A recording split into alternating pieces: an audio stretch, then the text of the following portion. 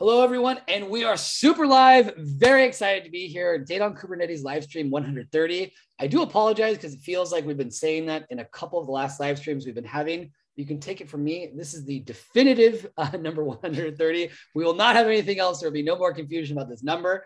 That being said, we've got a lot of things going on right now at the moment. May is a very busy month. Our speaker will tell you about the stuff that he's going to be doing in May as well, because he's also very active. Just really quickly want to let everybody know, if you have not signed up for DOK Day, why not, first of all? But better yet, you can very easily do so with just a couple of clicks, right? And very importantly, too, we want you to get involved in a challenge that we've launched, right? You know that one of the core symbols of the Data on Kubernetes community is the horn that we use to announce meetups. And you may have noticed that for the promo for today's meetup, it was without a horn, right? The DOK horn has gone missing, and we need all of your help to find it, all right? We've given very clear instructions about what to do on Twitter. So if you go to the DOK Twitter, you'll see all the stuff that you need to know there. I will drop the link here so you can see exactly what's going on. As usual, we've got some pretty cool videos telling a story about exactly what's happened to the horn, the sort of aftermath. So I'm gonna drop that. I'm gonna drop the link in here right now so you can check that out in your own time. But get involved in helping us try to find it. All right. And also, like I said, if you haven't signed up for DOK Day, it's free. You just got to add it on to your KubeCon registration. It couldn't be easier. We've got over 30 talks and panels. And the gentleman who I'm with right now happens to be one of the people who will be giving a talk in KubeCon.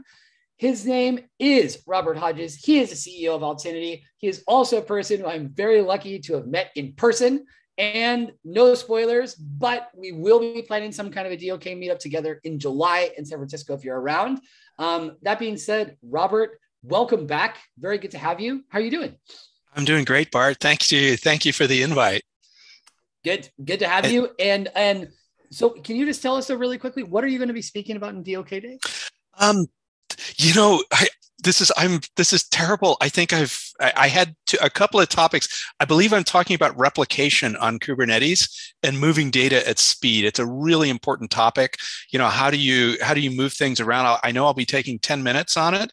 But it's turned out that what we have found through working with hundreds of users of data warehouses, Kubernetes is turning out to be the place to build data pipelines. It's because you can just, spin up Kubernetes. I'll talk about this in my talk. Okay. And then you can just drop in various pieces of the data pipeline and then have them easily connect up to each other through the wonders of DNS inside your Kubernetes cluster. So it's a very powerful, model, and one that we're very interested in, and we'll be doing a number of talks about in the near future. All right, sounds good. That being said, for today's talk, though, what are we going to be learning about? We're going to be talking about portability and on Kubernetes and how it enables a new management model. Along the way, I will shamelessly describe what we're doing. So because that kind of led to an understanding of this model. But the real point of this talk is that Kubernetes opens up some very interesting new doors that allow people to manage data in a distributed, decentralized way. And that's what I'll be digging into. All right, sounds good. That being said, you want to start sharing your screen? We can check out your presentation. Folks, as usual, get your questions in the chat, all right? Robert is very, very knowledgeable and won't mind me interrupting him. I won't do it mid-sentence, but this is a solid title, Leaning on Kubernetes Portability to Manage Databases Anywhere. Love this, leveraging the goodness of Kubernetes, getting on the inside, making it happen. Robert, take it away. Great. Thanks again, Bart. All right. So you can see the topic. I don't need to read it again. In fact, I'm going to go ahead and just give me 1 second here, Bart. I'm going to kill my video just so that I doesn't consume bandwidth. All right. Off it goes. We're disappearing from the screen. So I'll be talking about this Kubernetes portability model and how we are using it to open up what is now becoming apparent is a new management model. Just a little bit about me. I'm a database geek. So I've been working on databases for 30 plus years. I put that down because if I said what it really is, which is now about 39 years, it makes me sound old. But I've been doing it for a long time. I've worked with about 20 different types of databases, worked with a number of startups. The last one I worked for, we sold to to VMware. And my day job is I'm a CEO of Altinity. So I have backing me up. This is really, I'm describing the experience. I'm really not describing my own experience, but the experience of our engineering team. So we are database geeks, sort of across the board. We have centuries of experience with databases and applications, particularly strong in analytic databases. And that's good because what we do as a business is we support ClickHouse. And we have a cloud platform for it called Altinity.cloud. And we're also author of the Kubernetes operator for ClickHouse. And that's one of the ways that we've gained the experience that enabled us to give this talk. So that's us. Let me just dive in and tell you where this story started. So it didn't start well. And this is sort of this part is personal. Back in 2018, I was actually applying for this job as CEO. At the time, I was working for VMware. And so I went and had dinner with a couple of the guys on the board, Peter Zaitsev and Vadim Tachenko. If you're involved in MySQL or Postgres at any level in the community, you know who they are. They're world famous. Wrote the book on MySQL performance. Anyway, we're sitting at this table that's highlighted here, and talking about what they wanted to do with this little company that they were had helped start. And at some point, Peter said, well, we also have an idea that there's a real opportunity here to run databases on Kubernetes. And I thought this was a terrible idea. So, and it's a common reaction with database people. And anyway, we ended up having almost like a knockdown argument about whether it was really possible to run large databases or databases of any complexity on Kubernetes. And this was not quite as dumb as it sounds, because I was actually working on Kubernetes at VMware, and we had a lot of problems with it. At that point, this was back in 2018, storage was not easy to manage. A lot of it was local. So it was a difficult environment to work in. And in fact, a few weeks before this conversation, I had managed to destroy the Helm installation on a production system by issuing a command that then affected the services running in the kube system namespace, which I could not see. So this was my first taste of the complexities of Kubernetes security, and it was not impressive. I wiped out Helm, got calls from people, and it was just an overall bad experience. So coming in, I had some reasons to be doubtful. We'd never really settled the argument there. I ended up getting the job, not because I was a Kubernetes expert, because I offered to work for free for 6 months. And that was sort of, allowed them to overlook some of my other faults. But it was the beginning of a journey with, developing on Kubernetes and building building the infrastructure that would allow us to manage data there. And in fact, it turned out to be a really great experience. So there were 3 parts to it. The first was just getting Kubernetes to be an effective platform to host ClickHouse. And one of the things I should also say was in this conversation that I had with the board members, I didn't know about operators. And so the first thing that I learned about was how operators can help manage databases. And ClickHouse is a great example of an application on Kubernetes that needs an operator.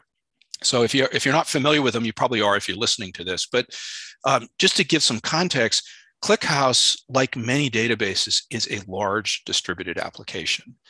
So it allows you to shard data. It will replicate data within shards. And then it also connects to Zookeeper, which is necessary or there's a new service called ClickHouse Keeper. But the point is you have a separate service that helps all the replicas keep track of what they need to share, or the information that they need to share. So it's complicated. And you can see the basic topology here spread across availability zones, replication within the shards, and then of course communications between shards when we're actually doing queries and need to go fetch data from them. So if you set this up on Kubernetes, it is kind of a nightmare if you're just doing it from scratch. And this picture just gives you a partial picture, sort of a partial illustration of the complexity that you're facing. It's difficult to manage. And in fact, it's one of the things that sort of troubled me about Kubernetes and Helm, is that Helm is just not up to doing this level of management. Because not only do you have to lay these things out, and there's a complex infrastructure, but you have to deal with changes. So for example, upgrades, where you have to very carefully mutate the state of the of what's going on in Kubernetes. You have to keep, for example, doing round, sort of rolling upgrades, things like that. And Kubernetes has ways of dealing with databases, for example, stateful sets. They are actually not up to the job of dealing with something as complicated as a data warehouse, where things may run in different versions, where the pods may have different definitions. So as a result, this is a really complicated problem. Well, it turns out that operators do solve this very well, and there's a couple of things about them that are great. One is that they can reduce the complexity, like what you saw on that previous screen would be, stateful set definitions, PVCs, PVs, well, maybe not PVs, but configuration maps and all these other things. These are things that you have to do individually. With an operator, you can reduce this to a single file that's relatively simple. And you can go ahead and just apply that. And then what will happen is that that ClickHouse resource definition is defined as a resource type in ClickHouse, or excuse me, in Kubernetes. When it shows up on Kubernetes, it will be intercepted and then handed off to the operator, which runs as a container and then can decide what to do with it. And what it does is it looks at what you have, and then it inspects what's going, the resources that are already allocated out in Kubernetes, and it will basically make an adjustment to reality so that the resource definitions in your CRD then impose the reality that Kubernetes is actually implemented. That's a long way of saying that you get a database set up, and not only is it set up, but it's what you might call a best practice deployment. So anything that we think that makes this work better, the operator will just take care of configuring things properly. This is a huge improvement over setting things up directly using deployments and other low-level resources. What I'd like to do is just give a quick example of these CRDs. I won't belabor it, but this runs to 3 pages, but given the complexity of the system, it's relatively simple. So for example, on the first page, we have things like, shards and replicas. And rather than having having to specify the topology in a complicated way, we just say, let there be 2 shards and let there be two replicas. We can tell where Zookeeper is. So give a notion of where our, distributed or sort of consensus is held.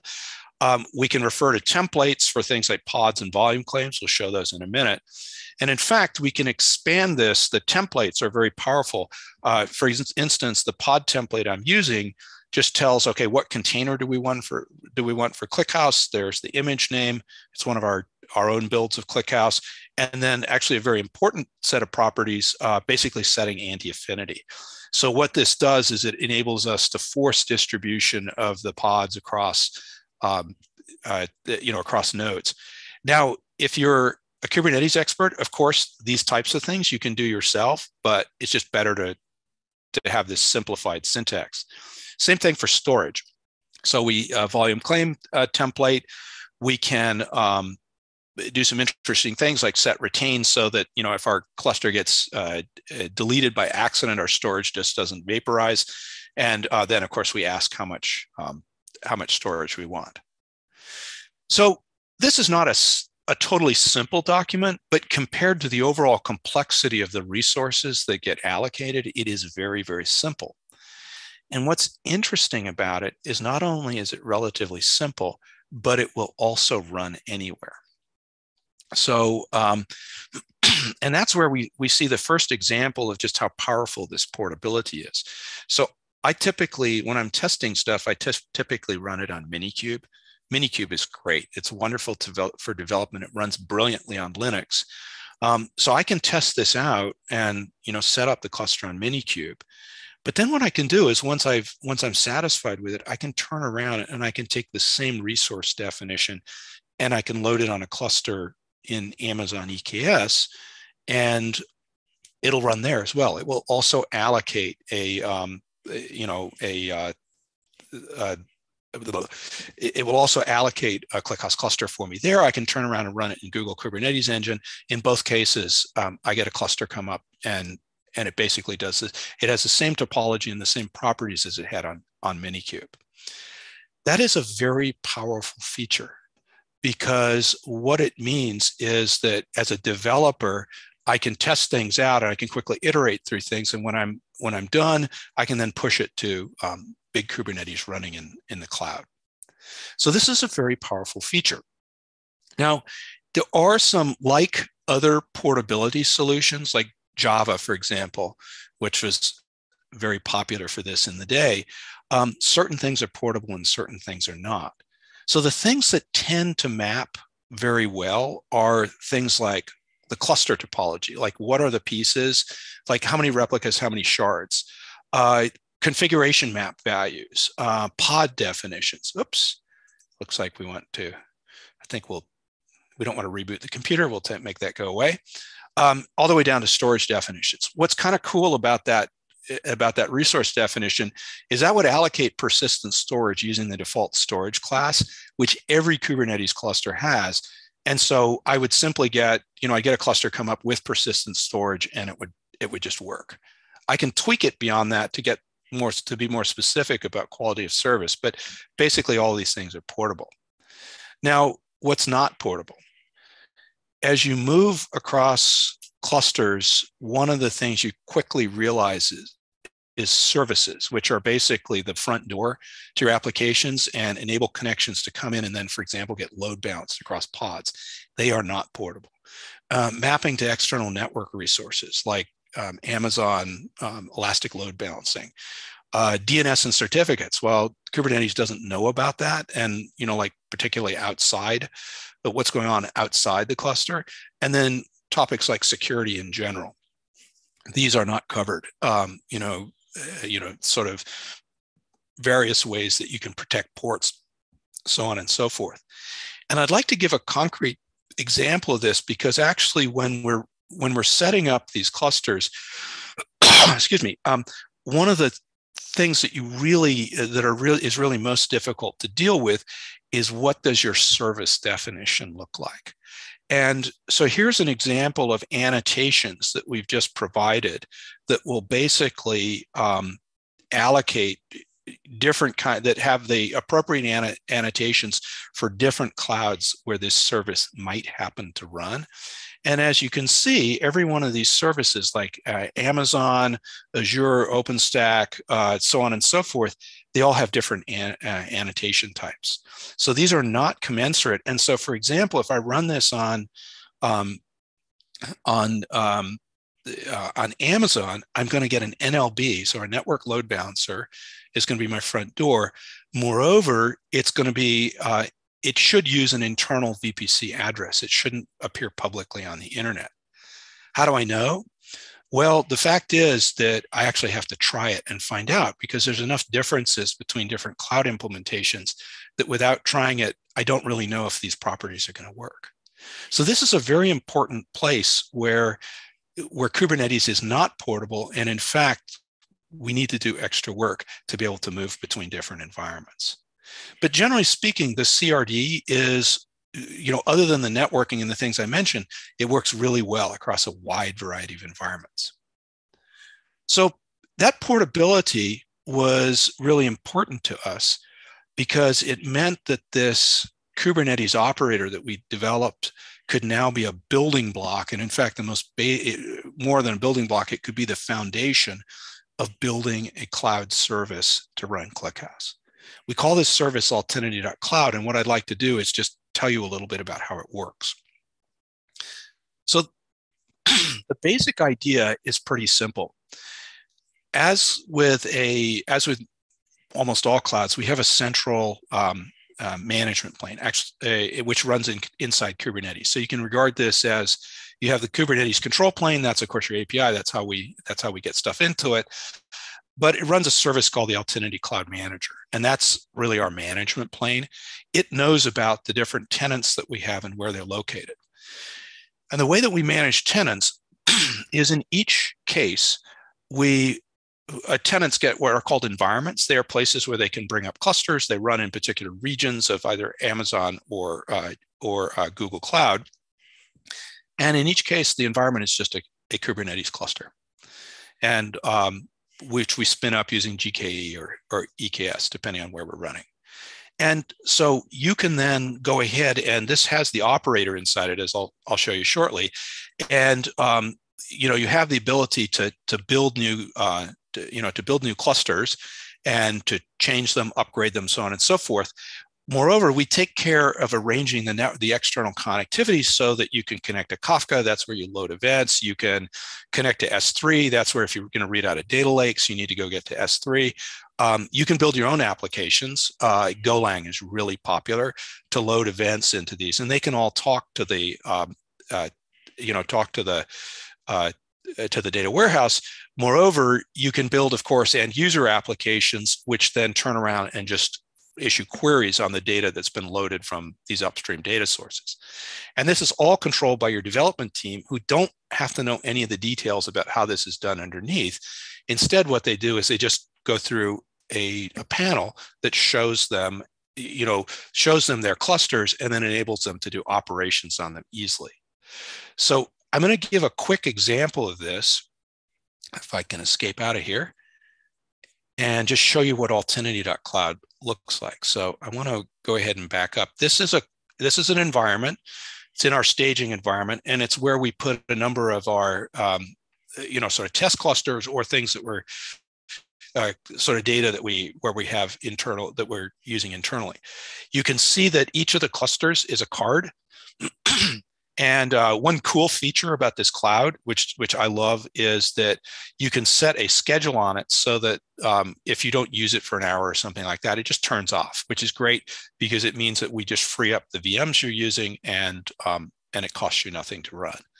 So we have a couple of active clusters in here. I'm going to go into one of them. This is one I'm using for a talk that's going to be at the next Databricks conference at the end of June. And basically, I'm using it to load a trillion row data set, or generate and load a trillion row data set that we can then run interesting queries on. So kinds of things that we can do when I'm just playing around with it. For example, I have a single node. It's M5 2x large. But one of the things I can do at any time is I can basically go ahead and let's go ahead and rescale this thing. So I'm running with 8 vCPUs. I can go ahead and set this up to something enormous. If I really want some horsepower, I'm going to go set this to M5 8x large. And if I go ahead and punch the button, that will right then and there go ahead and deallocate the old VM, respin a new one, reconnect it to the block storage there where my data lives, and bang, I'll have a new VM. I can also add shards. I can add replicas. I can change the storage size. This is just one example of the kinds of things that I can do with this. Other things that are useful in this type of environment, let's just go into exploration. This is where we can actually,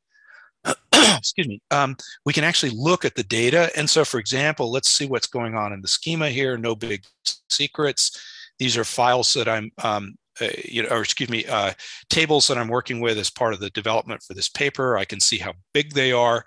And I can also go ahead and look in more detail about important properties like column compression. This turns out in data warehouses to be incredibly important. So this shows me the level of compression that I get in different, in these different columns.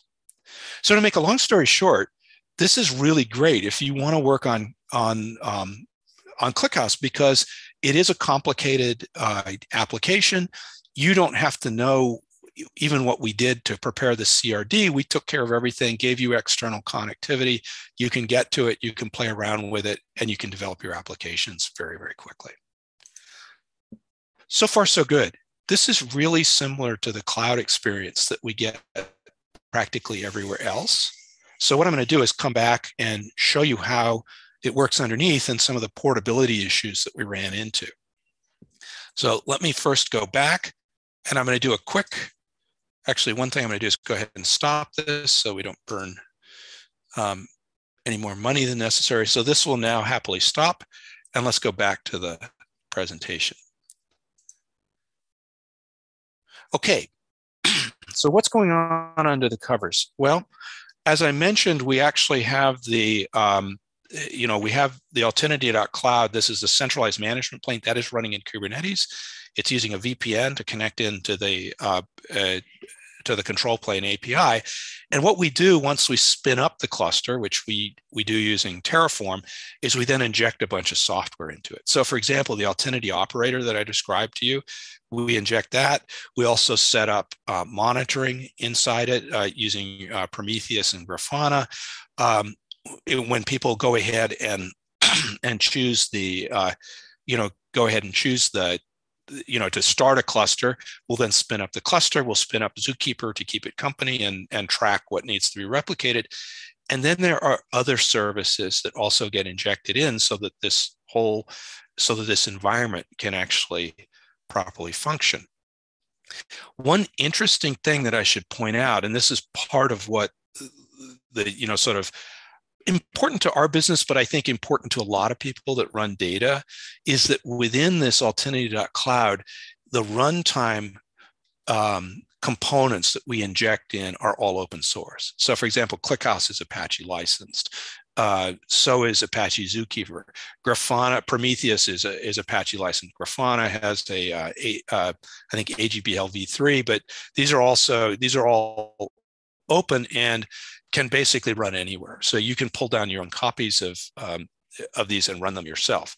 This is something that will become important later. So this is 100% open source. What I'd like to talk about now is some of the portability, is just discuss a little bit about the portability issues we faced and one particular problem that we solved. So if you look at the overall portability of this service, it's pretty good. The containers, for example, are identical across Kubernetes clusters. This is a really wonderful feature of cloud native applications, that containers, because they encapsulate all the dependencies, they will run anywhere. So there's really, ClickHouse is distributed as a Docker image, and it will run pretty much anywhere that supports Docker. As a result of this, and the fact that we're using Kubernetes, so that most of the control logic is taken care of by the Kubernetes operator, we were actually able to port from Amazon, which is where we started, to GCP and get customers out of it in under 2 months.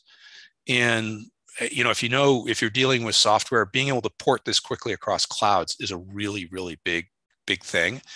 And because this is the time from when we said, hey, we're going to do it, to the time we were able to load the first customer, it was only 2 months. So that's really fast. Now, there are still portability headaches, but they're not, because they're things that are not covered by Kubernetes.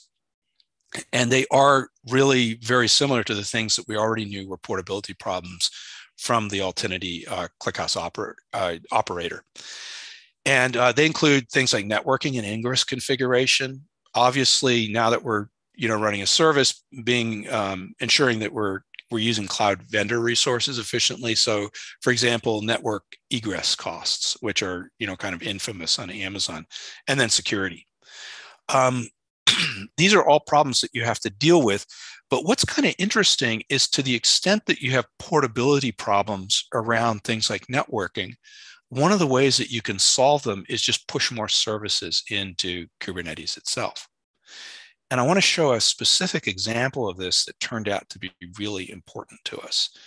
So when we first built the built these clusters and started running it as a service, we used the Amazon Elastic Load Balancing, specifically network load balancers. And as I showed just a few slides ago, you can actually set this up in,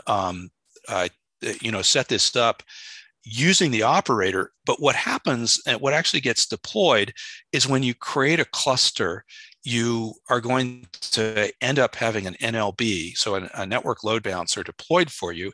It will route or forward the traffic to your cluster service. So the service, the round robin service that then gives you access to the pods that have individual nodes of your Kubernetes cluster. So this works, but only kind of. And there were a number of problems that we ran into. First of all, the NLB is not capable of load balancing across more than one service. It's basically tied to the service that created it. So here we have the NLB, it's pointing to the cluster service, but for example, we have pod services that would allow us to get into individual pods. We can't see them through the NLB. So that was a problem. Another thing was that the NLB does TLS termination. So we don't allow connections that are not encrypted, TLS encrypted. So they arrive here at the NLB, you get TLS termination at that point, and then the traffic gets forwarded over to the cluster service. At that point, you lose the originating IP address. So our ability to do whitelisting and other things like that was severely limited because of that. And then a final thing is that every time you spin up a cluster, you've got to allocate an NLB. That has two problems. One, it's expensive. The second thing is it's really slow. This is one of the slowest resource. In fact, when we allocate clusters, we use auto scaling. Well, actually, Carpenter to allocate nodes in the Kubernetes cluster. That's actually pretty quick, but the NLB could take 20 to 40 minutes in some cases to come up, which meant that you had this tremendously long period of time waiting for the NLB to show up. So that, and then of course you have to pay for each one individually. So this really was not suitable. It was a problem on Amazon. It was also meant that every time we went to another cluster, we would have similar issues, or another cloud type, we would have similar issues arranging the external connectivity. So we solved it. And what we did is if you see something you don't like inside Kubernetes, and you can get at it from inside Kubernetes, what you can do is write a service which solves the problem for you. And in our case, what we did was we wrote something called the Altinity Edge Proxy, which basically is the service that accepts the connections, the traffic forwarded from the NLB. And what that does is it means that we just have the NLB forward the traffic without opening it up straight into the edge proxy. And then within the edge proxy, we implement things like SNI routing. So now we can go ahead and actually have, if your server name indications, it gives us the ability to allow clients to specify which specific node inside the ClickHouse cluster they want to go to. So that's great. It gives us the ability to go to individual pods. That's important for operation. We do TCP/IP proxying so that when these arrive at the service, we actually know what the IP address is. And then we can do things like IP whitelisting in a global way. Best of all, there's just one NLB for the entire Kubernetes cluster. When we spin up new clusters, we just do a quick configuration change on the edge proxies, which are very lightweight and can accept configuration changes almost instantly. And now what we have is a very fast, very efficient, and very portable solution that gives us the gateway for the external network connectivity coming into our clusters. So this was an example of where the connectivity Kubernetes, the fact that you can run services inside it, gives us the ability to make Kubernetes more portable. So that then, of course, running a cloud service, this just means we can run that much more easily wherever Kubernetes runs. And there's been an important change in the Kubernetes ecosystem since we started working on this, and or certainly since over the last few years. And that is that every public cloud that's worthy of the name has a managed Kubernetes service. So this shows you the major ones. And they're so, for example, Google was the first out of the gate with GKE. They went production in 2015, all the way down to DigitalOcean, which has in 2019 introduced production Kubernetes cloud, or Kubernetes managed Kubernetes. So, with this portability, we can basically quickly set up in these different clouds. And that's a huge advantage of, if you're running a cloud service, because now we can be multi-cloud without too much difficulty. So at this point, the portability of the CRDs and the portability that you can get just because you're using within, like you're running within Kubernetes, and you can sort of encapsulate problems inside Kubernetes itself and then just distribute the software to solve them. That gives us a really great portability story. But at this point, we're still operating a cloud. What I'd like to talk about right now is how what we've seen so far actually enables an entirely new method of operation. So, and this really amounts to a new model for cloud, for data management. And I call this Cloud Experience Anywhere, but let me first dive in and do just sort of a quick review of server computing, because server computing has bounced around in a kind of interesting way.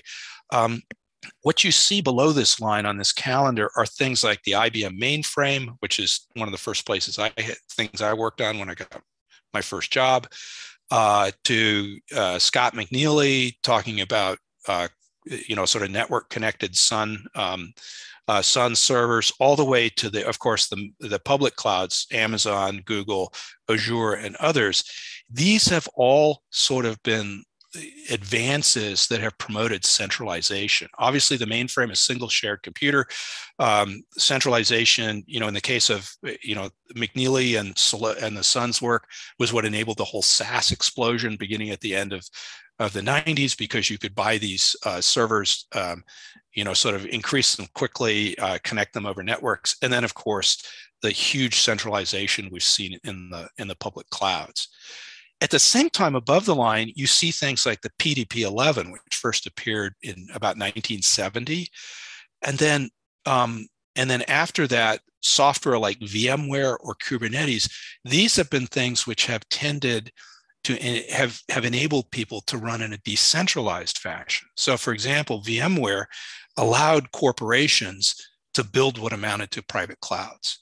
And VMware, of course, by sort of the 2010s, was dominant in enterprises. This was a huge advance and allowed enterprises to have, to scale computing, just buy a bunch of servers and then run a completely different, a bunch of applications on top of them without really caring about the boundaries of the servers themselves. So this is really important. And what's happened is, in the current iteration of the cloud, we see a tremendous amount of cloud native data management where the data is centralized on the cloud. So the products like Snowflake, so on and so forth, and these are very popular.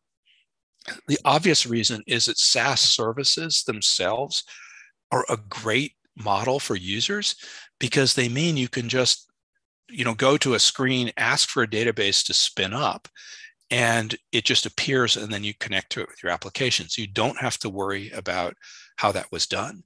You don't have to worry about what happens when it needs to get upgraded. You don't have to worry about what happens when there's a bug.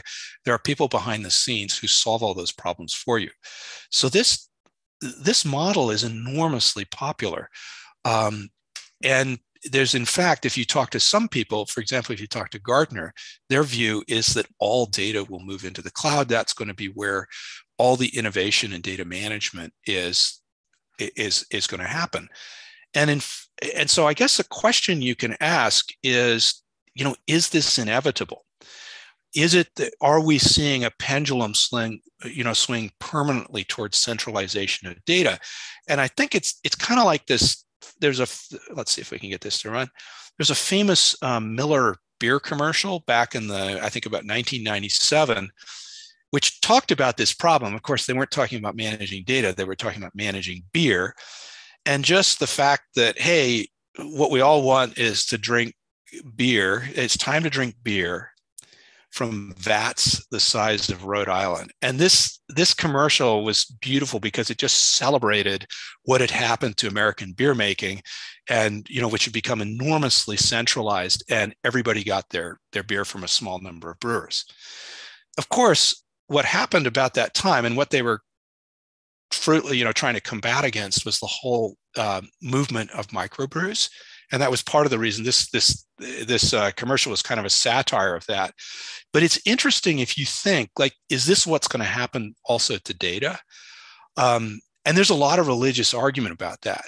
Now, one of the things you can do is to cut through this is you can actually go ask users, do you want your data to be fully centralized? And what's kind of interesting is we have about 200 customers right now. And so we talk to them constantly. And in our latest customer survey, we got some kind of interesting results, which I want to share with you. So for example, 51% of the people that responded run ClickHouse on-prem.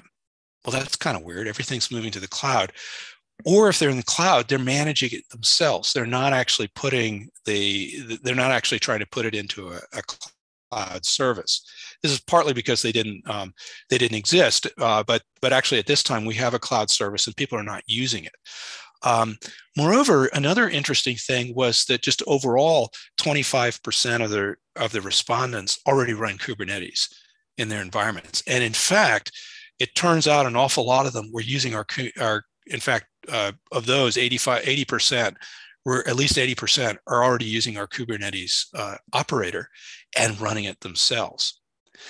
And in fact, as we look at people, talk to people who want to move to the cloud, the biggest reason why they don't come onto our cloud is that they want direct control of the data and the operating environment. And there's a bunch of reasons for this. I'll just give you a couple. Large corporations tend to have very strict data compliance requirements. So they just have to have control of the environment, and they have to, so that they can enforce security policies and have complete control over that, and not let anybody else touch their data.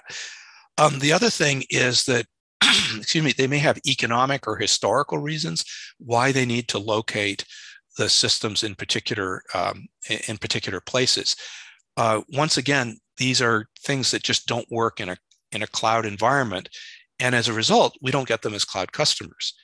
What that does mean is there's kind of an interesting opportunity, and one of the things that follows from this portability model that I've been talking about is that we already have the ability to just manually recreate an Altinity.cloud cluster in Kubernetes. And I wrote a blog article late last year where I did exactly this.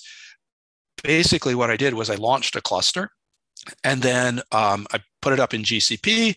It came up, it looked great. Everything was connected. It had 2 shards, 2 replicas. And then what I did, because I have access to the environment, I could go sneak in to Kubernetes and I could go pull the CRD. So I pulled the CRD file, its current state, and then cut and pasted just a little bit. And basically I was able to bring up exactly the same cluster in a GCP environment that I had set up myself. So a GCP Kubernetes cluster. So this is already possible to do manually. What we're actually doing is we're adapting Altinity.cloud to do it automatically. So rather than me having to go in and go find one of these CRDs, see what it looks like, and then set things up in my own independent cloud, we have adapted Altinity.cloud so that we can basically build a secure connection with any Kubernetes environment, not just our own running in our own VPCs, but with environments that range all the way to things like Minikube actually running in my closet. I haven't done this yet, but it's sort of the obvious fun demo to do. And what it does is it basically builds a bidirectional management channel. It's based on outbound HTTPS, so you don't have to. This is a common way of getting access to user environments.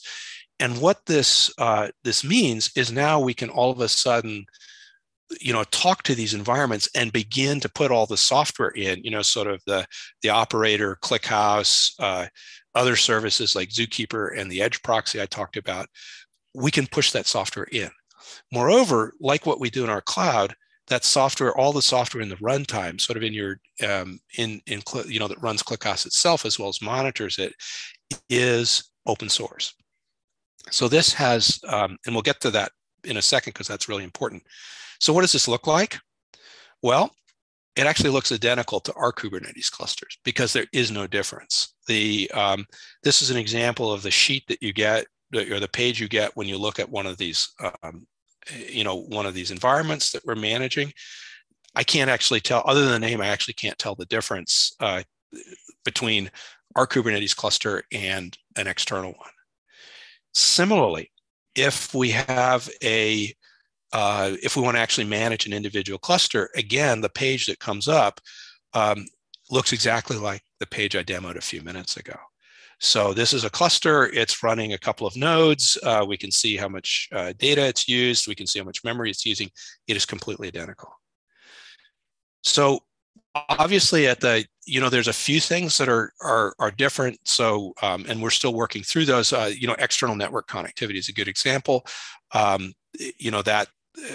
then, is one of the areas where we're doing a bit of tweaking, but the basic idea is that we have basically set this whole thing up and we are providing the cloud experience in somebody else's Kubernetes cluster. So this is super interesting. And let me give you a really concrete example of this. Let's say you're running, you have a big database on Snowflake. And let's say for whatever reason, you have to get off Snowflake. What you see on the left is the process that you go through to pull data out of a cloud service. This is the short version of the plan. And I'm not making this up because in my past experience, I've worked with SaaS for 20 years. And every now and then you have to get off of SaaS and it's really painful. So for example, in the case of Snowflake, I'd have to find an alternative. I'd have to go build a new database, go through all these steps, all the way through deployment, and then I might have to cycle on it a few times. These are things that take weeks or months to do. And in fact, in real applications, it's something that you would rarely do in less than 6 to 9 months. So this is really complicated. If you need to get off the service that we're building, it's really simple. You just disconnect. You own the data. The source code is, you've got the code for the runtime. It's all open source. You just disconnect and you can run it by yourself. This is a completely different level of experience because it means that migration off now becomes basically something that you can do with almost zero effort. There's also a number of other things that come out of this that, for example, let's say you were already running a data warehouse, a ClickHouse data warehouse in Kubernetes, you could go the other way. As long as it's managed by our operator, our service can dial in and basically adopt it and begin managing it. You can also do other interesting things. And as we've talked to customers, like one of the questions we got was like, look, this system that we're built, these systems that we're operating are used for trading. If during business hours, we don't want you guys touching them. Can you build a gate that would prevent us, prevent any access whatsoever, from outside to this system because we don't want it touched during trading hours?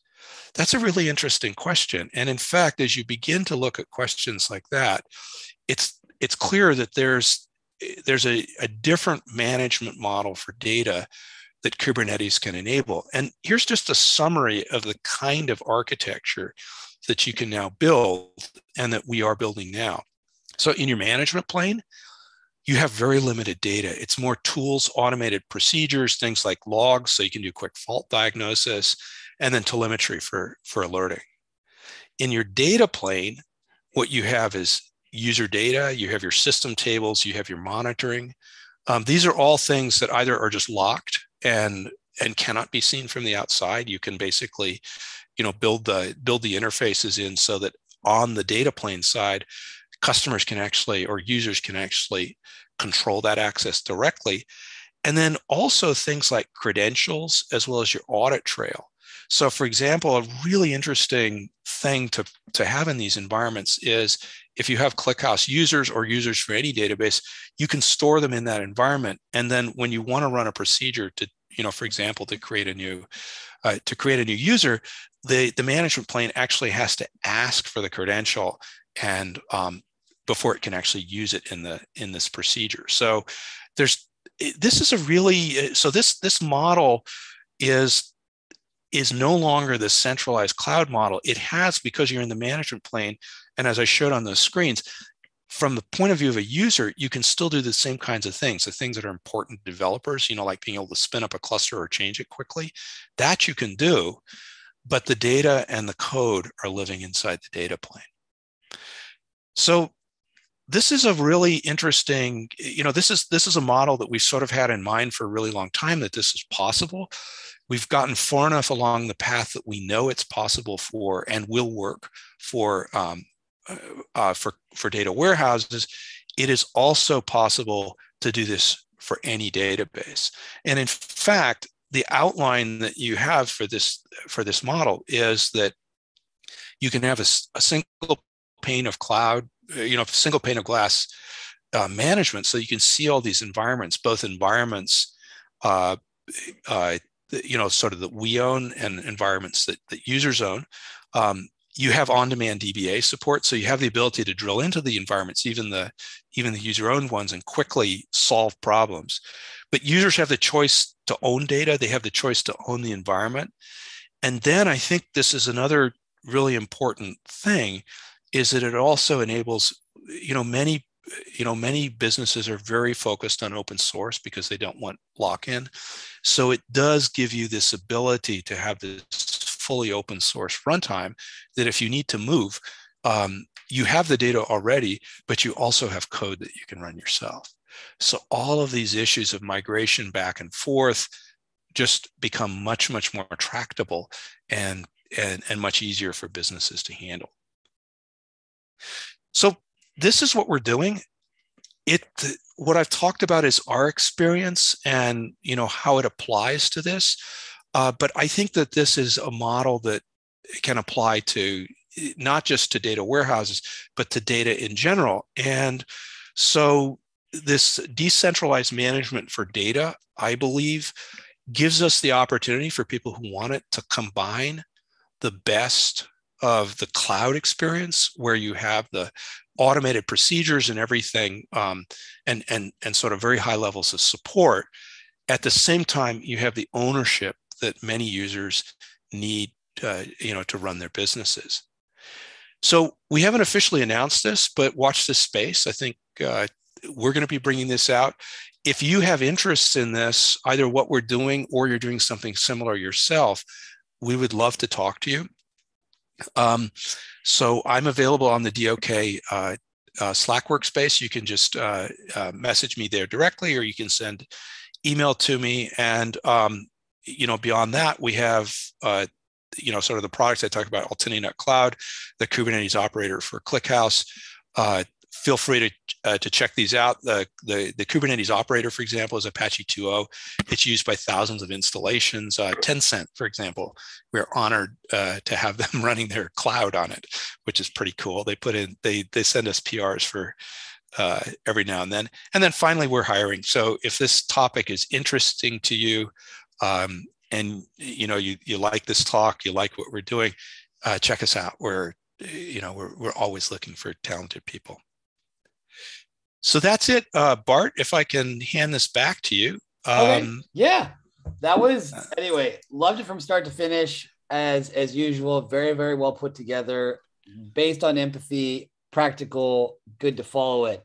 Questions here. You did talk about, the evolution of servers over time. And it's by coincidence, we actually have a talk tomorrow on the DOK Students Day from a young man who's 15 years old, living in the East Coast in the US, who's going to be talking about serverless databases. Any comment on that? Yeah. So, my first comment is, what does he mean by serverless databases? So you'll have to come tomorrow to check it out. Yeah, I'm going to have to. I'll tell you. Yeah. So, so there's two kinds of serverless. There's sort of like, there's two definitions there. In the database field, what I find people most commonly mean by this is you don't have to know what servers you're actually running. And this is actually a big advantage of cloud systems. This is something that things like Snowflake, for example, don't, you sort of have an abstract notion of compute.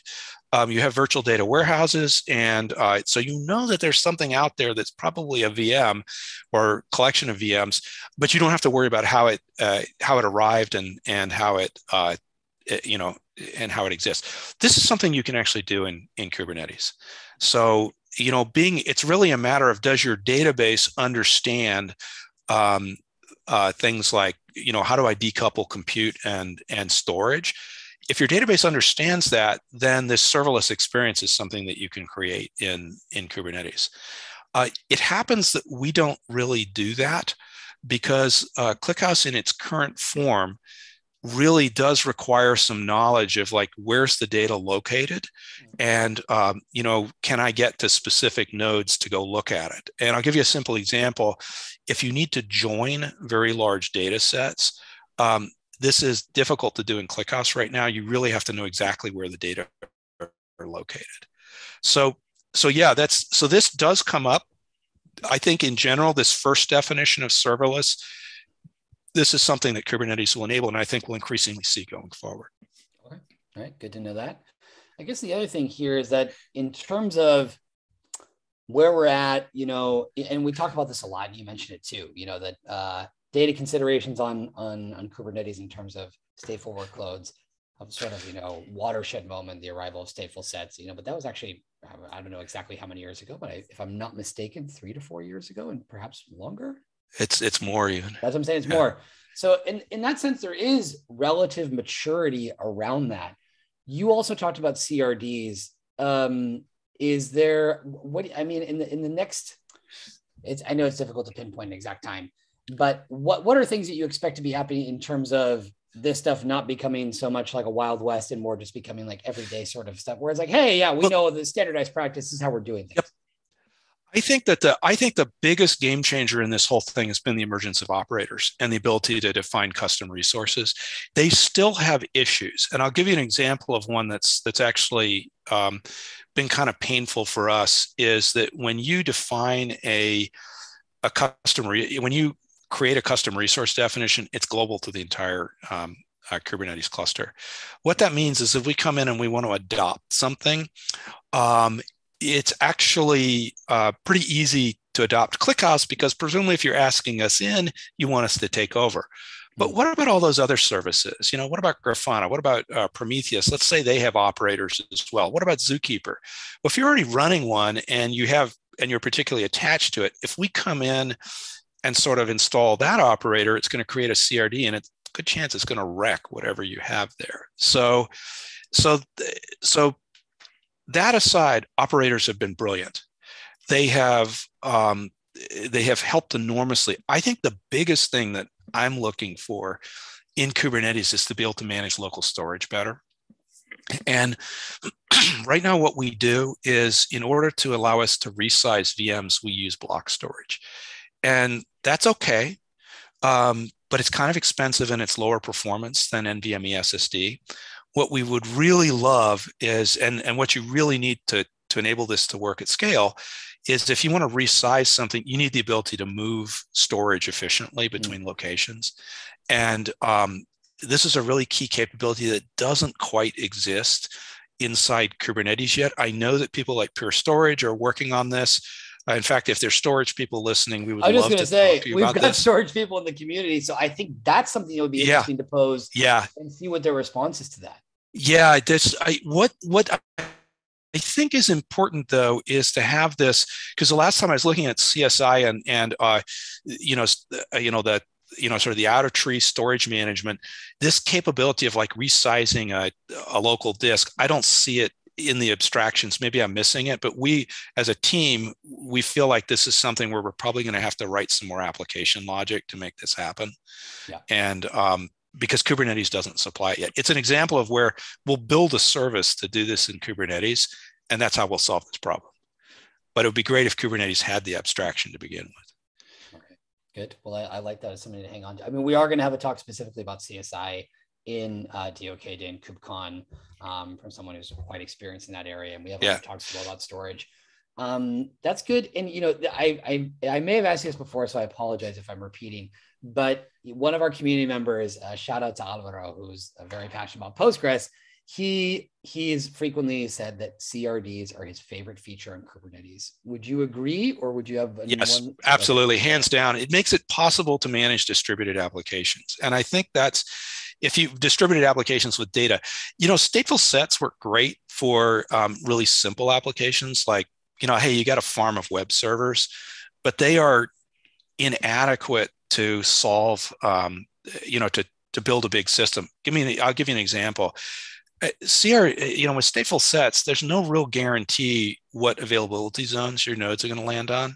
It just isn't. And if you go look at the Kubernetes docs, it's just mush.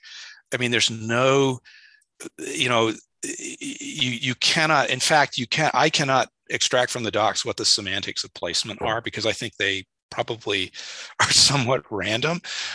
So that's an example of where you actually need an operator which can, you know, have a CRD which can understand the difference between, to say, hey, you know, these replicas need to go in this availability zone, and if you got two other availability zones, sprinkle the rest of them across it and make sure they really arrive there. CRDs do this because you can then write the logic to make sure to, you know, to tweak your pods and annotate them correctly so that these things happen. I love operators. Operators and CRDs, they're brilliant. It's really been I think one of the biggest innovations in Kubernetes in the whole history of the project. All right. Good. All right. Well, strong answer there. No doubt. You had no doubt whatsoever. So I'm sure Alvaro would be happy. And I'm curious to see what other people have to say too. We did a panel actually that we recorded recently that we'll be putting out the next couple of weeks, just focusing on the operator paradigm. And I think it's something that we're hopefully going to expand, and we would definitely like to have you on to hear your thoughts. I would love this. And if there are people if this talk has interested you in any way, we want to collaborate with people to make this model work. Because this swing to the cloud and this swing to this complete centralization, it is not just what we're hearing on the ground level by talking to people who are really building these systems. One of the things that just comes out is how varied their reasons are for placing things in different locations. We're doing the centralized model right now because it's really convenient for vendors. But if you look at what users want, they actually want this level of control, or more accurately, they want choice. They want the ability to choose whether to own their data, whether to own their infrastructure. And I think this is something that Kubernetes has a real shot at enabling in a way that just wasn't. Going back to that argument in the restaurant at the beginning of the talk, it was not obvious that Kubernetes was going to make this happen, but it clearly has. Very good and well said. And I think it also was reflected in the survey results that you showed about how users are responding with, like you said, their concerns, their interest in control, the things about data security, privacy, things like that are being factored in there too. These are good things. And, you know, vendors can sometimes suffer from maybe being a bit of an echo chamber or not having, you know, enough contact with end users, which can sometimes be tricky too. But it's something that I think everyone needs to keep in mind. And I'm glad you put it out there. We do need to wrap up, but before doing so, as usual, we have our wonderful artist, Angel, in the background doing a artistic representation, a graphic recording of what was being discussed. So he really liked the idea of portability and made you as a very cool astronaut. Well, I guess astronaut, it doesn't have to be you. But this was good. This was good. And he also had very positive comments to say about how easy it was to understand all the stuff you're explaining. So good examples of getting the Miller example in there and also the restaurant argument. Very good. Very, very nice presentation. As always, Robert, we look forward to your talk in DOK Day on the 16th. And you heard it here first, folks, but we will be doing something in the Bay Area in July. We got to pick a place and a date. And maybe we can explore this operator paradigm at that point, or that would be topic. Totally cool talk. And if there's storage people in the Bay Area, I'm located in the Bay Area myself. Yeah, love to talk about this stuff. I think there's just some really, really great things that are opening up for Kubernetes, and it keeps getting better. The more stable this is, the more things we can build on top of it. So yeah, looking forward to that. Likewise. Robert, thanks so much. Absolute pleasure having you today.